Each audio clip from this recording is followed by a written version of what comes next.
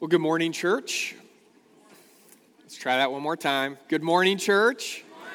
Thank you.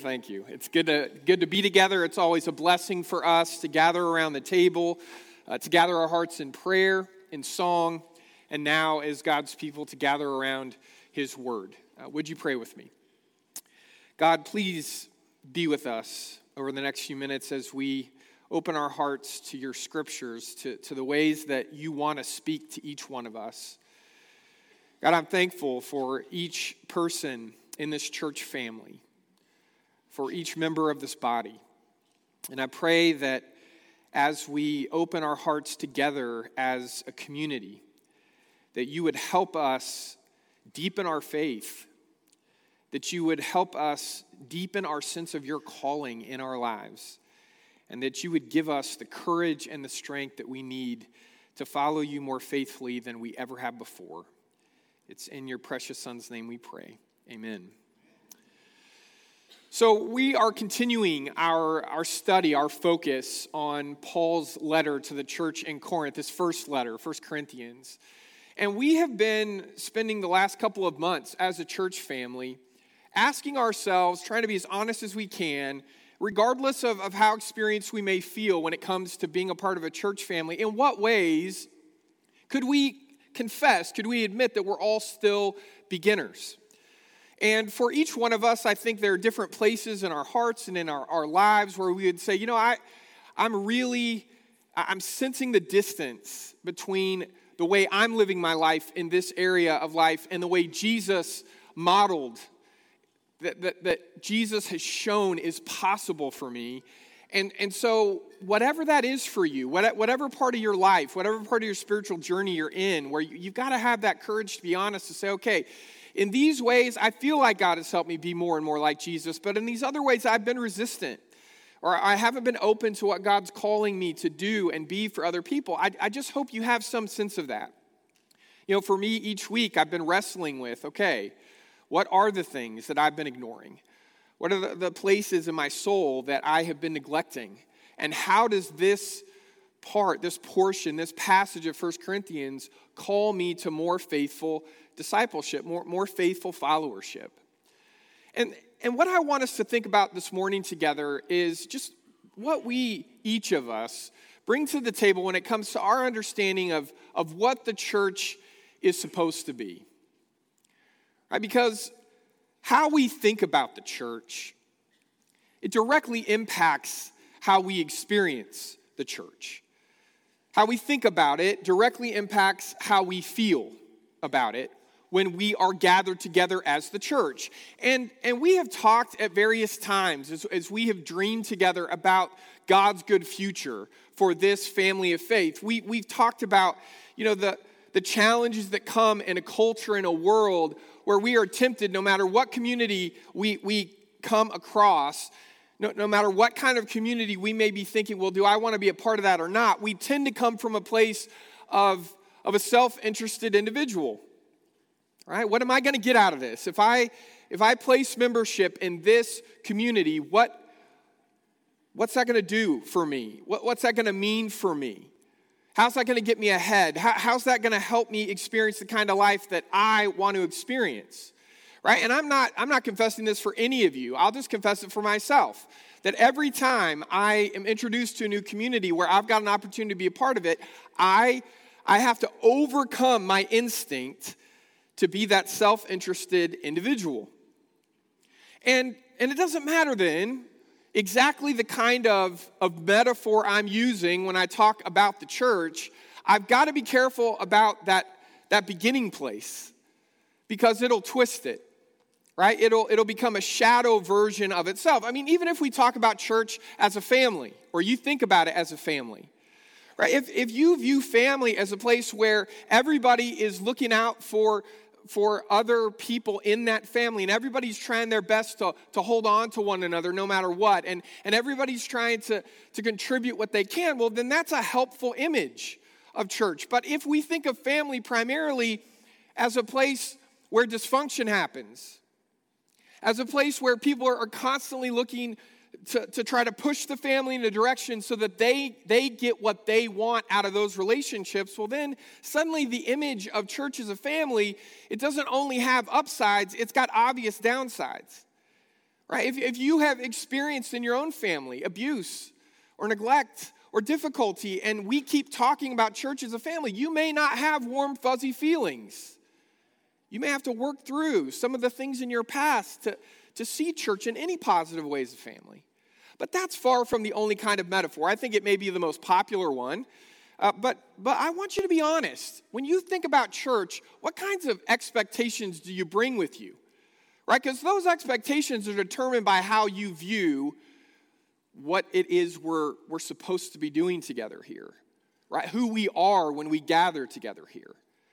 You know, there's some people, it seems to me, they almost view church almost like a sports team.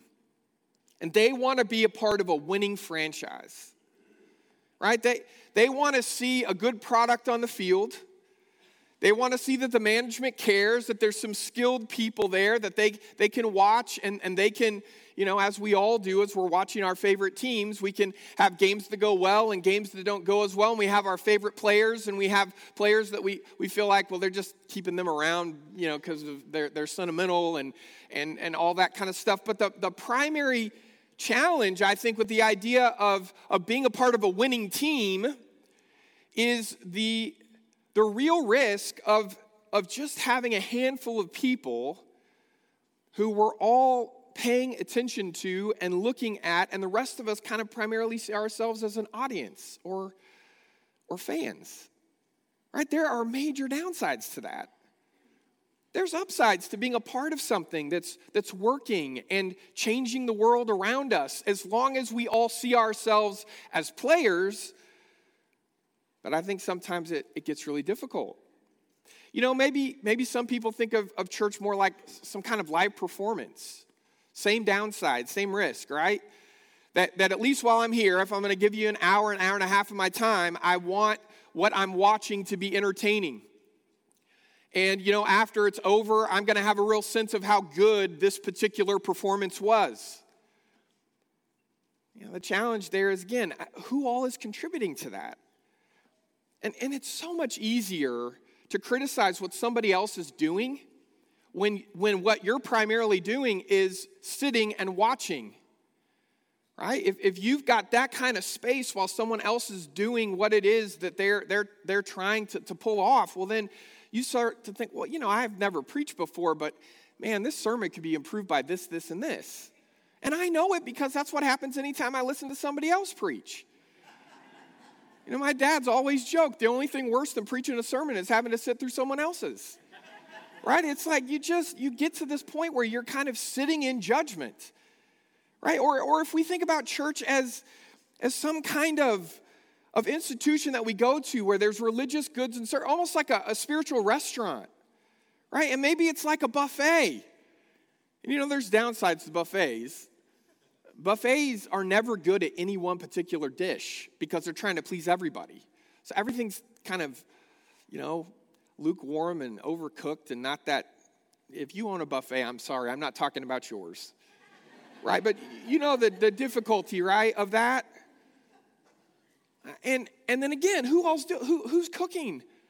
Who's the wait staff? And who's just sitting there eating from the buffet, picking and choosing what parts of this they want? And I could keep going, right? We all bring with us different expectations to church. And one of my big fears is, most of the time, there's a sharp division of labor.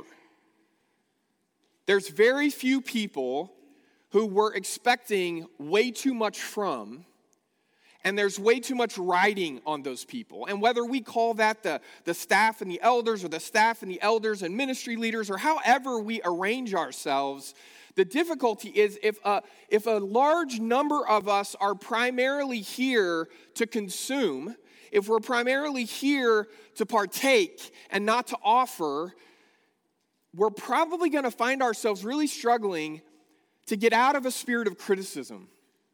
Because if I'm a client or a customer, you know, I'm really just, I'm going to find fault.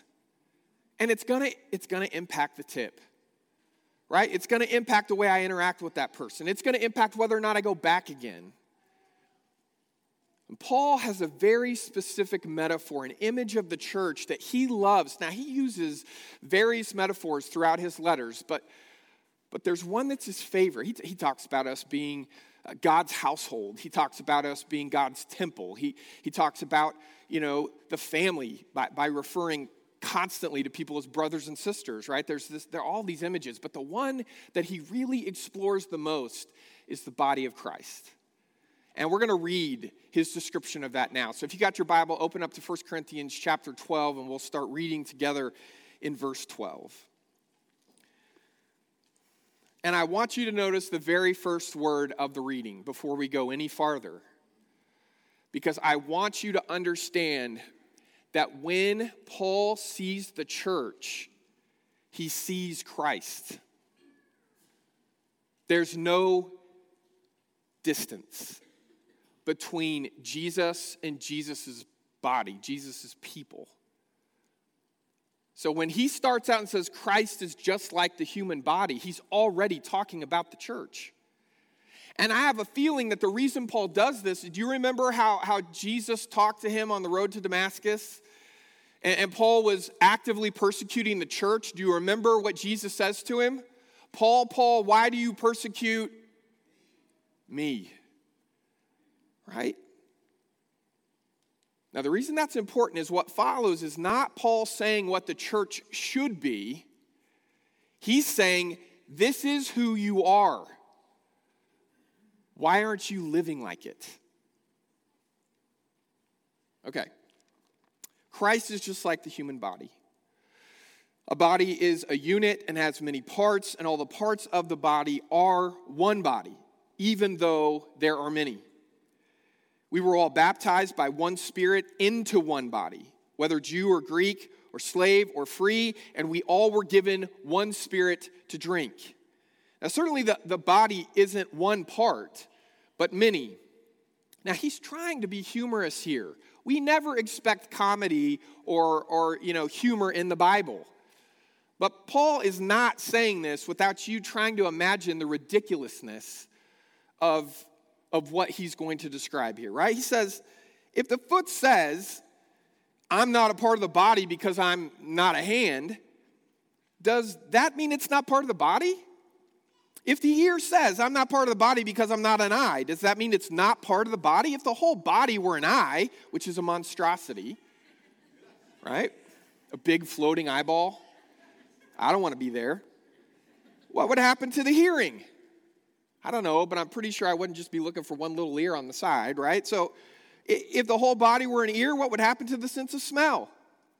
But as it is, not as it should be, right? As it is, God has placed each one of the parts in the body just like he wanted. If all were one and the same body part, what would happen to the body? It would scare people. But as it is, there are many parts but one body. So the eye can't say to the hand, I don't need you. Because we would never say that in church. Right? Again, he's not talking about what we should be doing. He's saying this is how it is among us, right? You don't say, I don't need you. The head can't say to the feet, I don't need you. If one part suffers, all the parts suffer with it. If one part gets the glory, all of the parts celebrate with it. You are, that should be, you are the body of Christ, and you're parts of each other. Okay, now, this image of the body of Christ was a really common metaphor in Paul's time. And it was used politically. It wasn't used for church.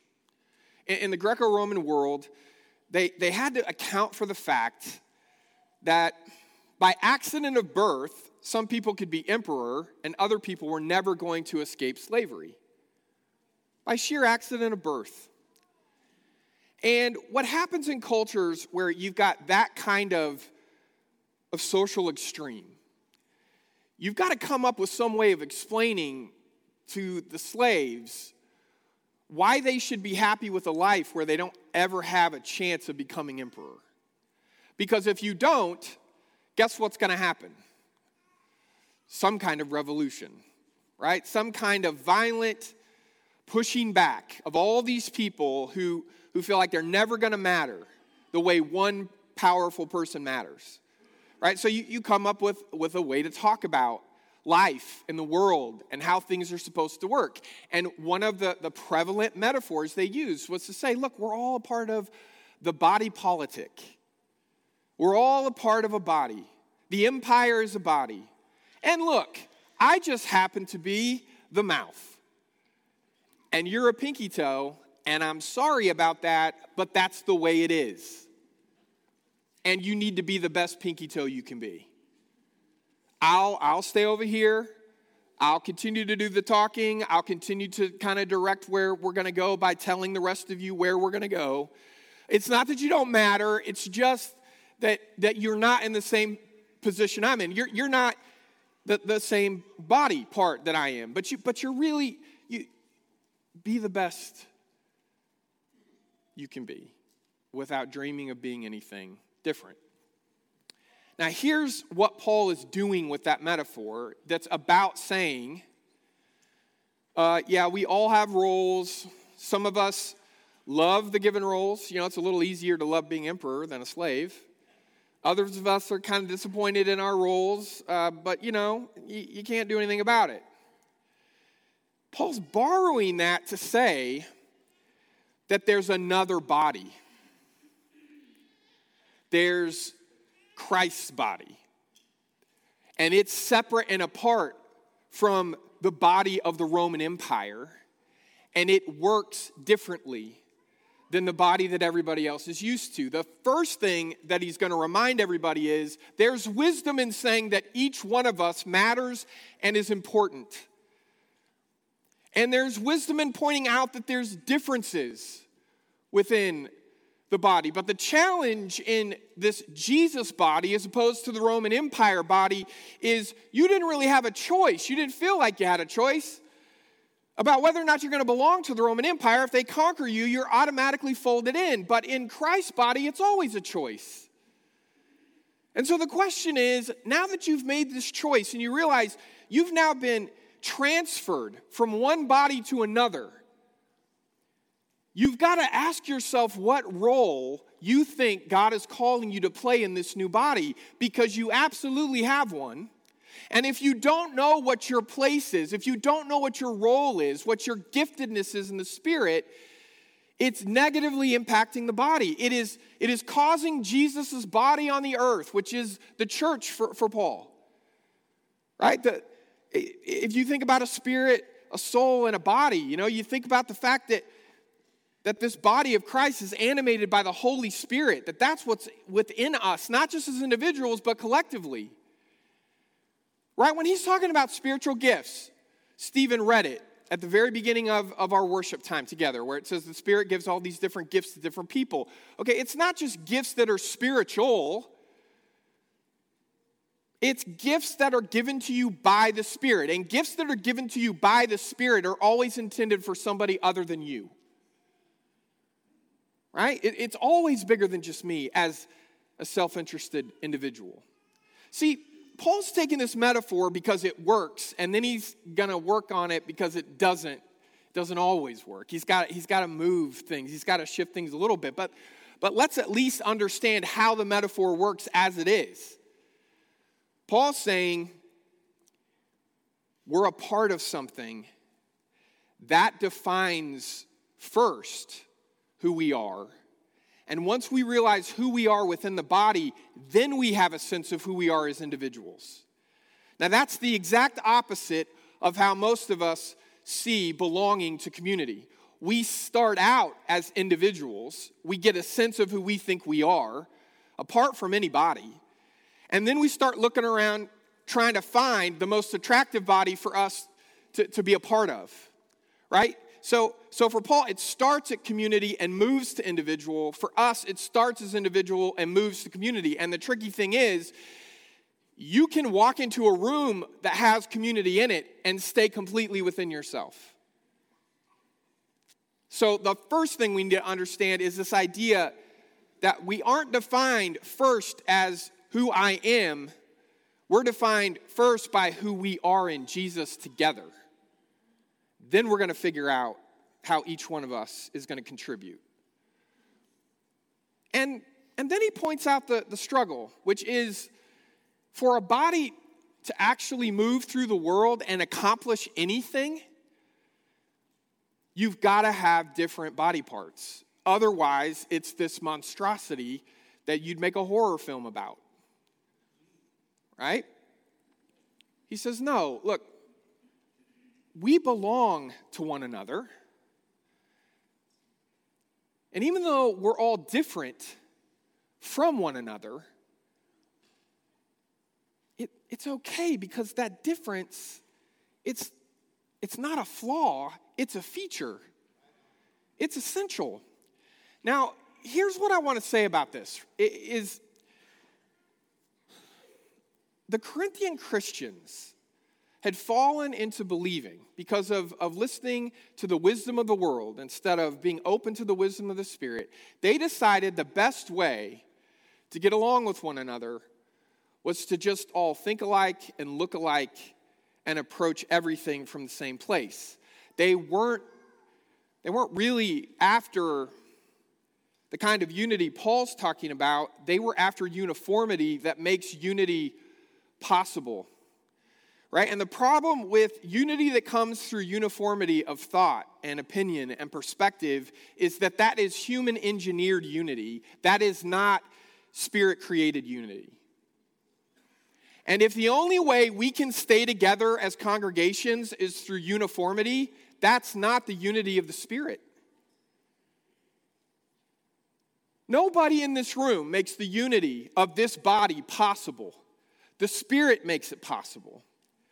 And we know, we trust that to the degree that we're able to let people be different kinds of body parts, to be different kinds of followers, not in the sense that they're headed in any different direction than the direction of Jesus Christ, but realizing that if we're going to reach a world full of all kinds of different people, the church has to be made up of all kinds of different people. And everything in our world's pushing back against this. Because everybody, 2,000 years after this letter was sent, is still convinced that the easiest, best way to achieve unity is uniformity. Paul says when we decide that, when we agree with that, we're not going to experience the diverse unity that only the Spirit can make possible, because the Spirit is the only thing that can hold us all together. And the body is not existing so that a handful of people, the eyes and the ears and the whatever else you want to, whatever body part you want to pick that you think is, presentable, he talks about. And then a bunch of other people are just there. I mean, that kind of body's not going anywhere. It's not achieving what we're called to achieve, because what we're supposed to be doing is helping people in our world who don't yet know anything much about Jesus run into him through their encounters with us.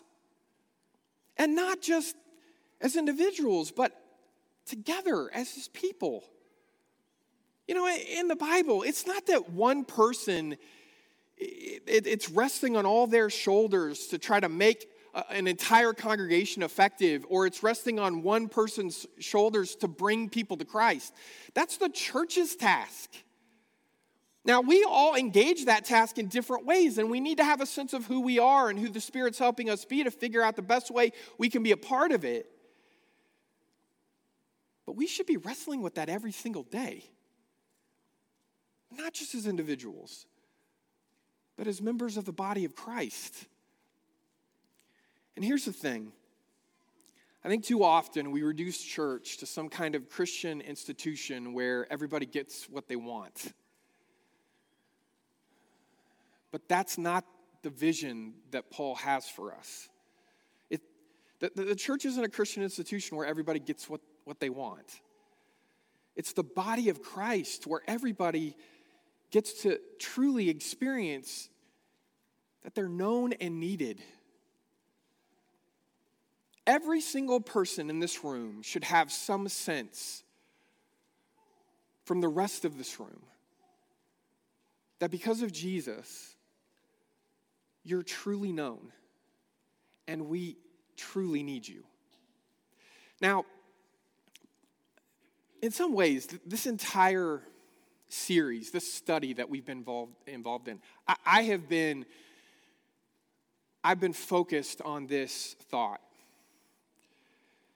And I would say that I, over time, have become more and more convinced that it's not my thought, it's a Spirit-led thought. And I don't say that lightly. But here's what I'm concerned about, is that as we are coming out of, what's that word we kept using all the time? Unprecedented. As we're coming out of this pandemic, and as we are figuring out once again how to live together as the body of Christ, we have a unique opportunity to recalibrate, to make some changes. And what I'm going to confess to you this morning is I have for too long in my life viewed church less as a body and more as some kind of live performance that I'm responsible for. And I'm trying to keep the audience happy. I know I can't please everybody, but I'm going to try to please people the most I can, and I'm going to try to make it as entertaining as I can. And some weeks I'm going to do that, and other weeks I'm not. And do you hear how much of this is about me? Okay. Church isn't about me. And church isn't about you. Church is about us loving the world enough that we'll do anything. That's what church is. And we have a chance, brothers and sisters, we do, to ask ourselves what is worth holding on to from the church we were before all this. And as we think about, and I'm telling you, this is true for every church. Maybe you're visiting here today and you've been at other churches before. Every church right now is relaunching itself. And I want us to be a body. Not a live performance, not a winning team. I want us to be a body where you know you belong, we know you, and we need you. We need your unique Spirit-given talents, your experiences, your perspectives, your voice. We need you here. And I don't think we've always done, I'll just say for myself, I don't think I've always done a very good job of not only saying that, but helping you experience it. I've had a few people throughout this series say, hey, there's something different about your preaching. What's different about your preaching? You know, part of me wants to say, well, I think you think it's a little better. So that might be part of what's different about the preaching. And I'm really annoyed that that's just now happening in my 7th year of being here. But let me tell you what's different. For 20 years of a preaching ministry, not just at this church, but throughout the churches I've preached at, my primary focus was trying to impress you with my preaching. To prove that I'd done my homework, that I could turn a phrase, that I could keep you entertained and keep you coming back. And you know what? I've decided we don't have time to play that game anymore. If I haven't impressed you by now, you're gone. And if I haven't impressed you by now and you're still here, you're married to somebody who's impressed with it or something, right? Like, let's just give it up, okay? That's a waste of time. I'm preaching from now on not to impress anybody, but to connect with every single one of you. I'm not changing how I do the study or how I think about how I'm going to pull it together or any of that. None of that's different. It's the reason I'm doing what I'm doing. And at least some of you can tell. Right? Now, here's what I'm trying to say. None of us are here to be impressed.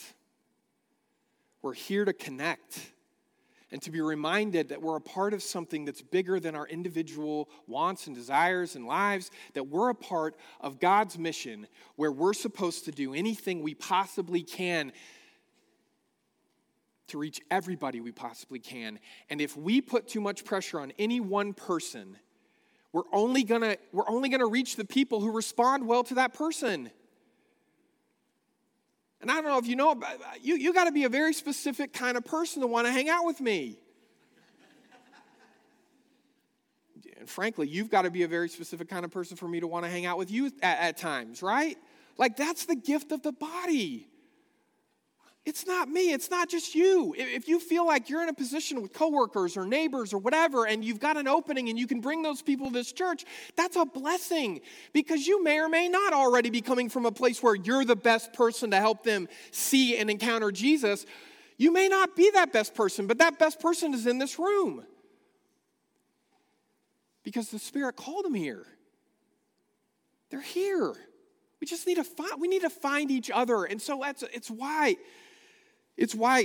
coming into the fall, we're encouraging you more and more, every single one of us, if you're not already in some kind of a small group situation where you can be known and you can offer help face-to-face to someone, we want you to prayerfully consider being a part of a small group. And we're not doing it as some sort of church growth strategy. We're not doing it because some church down the street's doing it.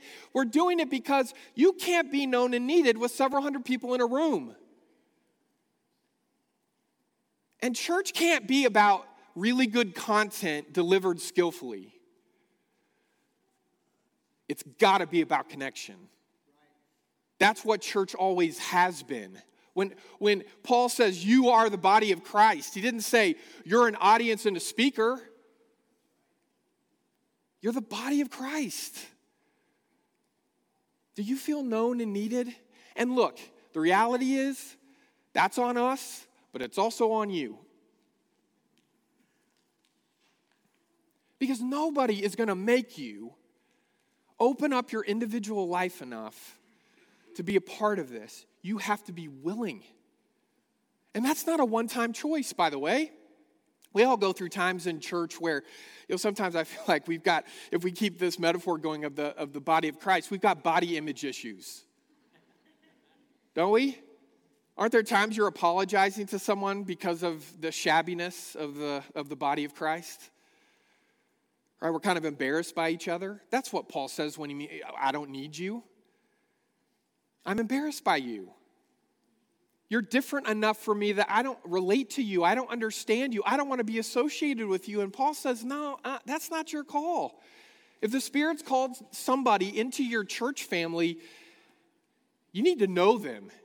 And in some way, you may not have discovered it yet. You need them. You are the body of Christ. Live like it. We're relaunching our church, and I want this to be a place, no matter what size we are or what kinds of complications we're facing, we have a sense that we're going to be there for one another because we truly know one another, and we're going to continually ask people to help. Because if this all rests on 1 or 2 or 20 people, it's not going to work. If all of us together are open to the movement of the Spirit, there is no force in this universe that could stop us. You are the body of Christ. This is supposed to be a place where every single one of us is known and needed. We don't have time to make sure we all think exactly alike. We don't have the luxury of deciding who's going to represent the rest of us. This rests on me, and it rests on you. And the good news is, we're standing on Christ's shoulders together. He's holding us up. You're the body of Christ, Paul says. And I want us to find new ways to live that truth so that we find hope and we can be hope to a world that desperately needs it. We're going to sing together now. And as we do, as we stand together, I want you to think about this church family. I don't want you to think about the things in our church family. Obviously, there's things that could be better. Right? There's things that God's going to help us heal from. We're not perfect, but we're Jesus's people. And he's at work within us. And if you're not a part of that, I want this to be the formal invitation from this church leadership. Please, we want to know you better, and we need your help. Let's stand and sing as a body.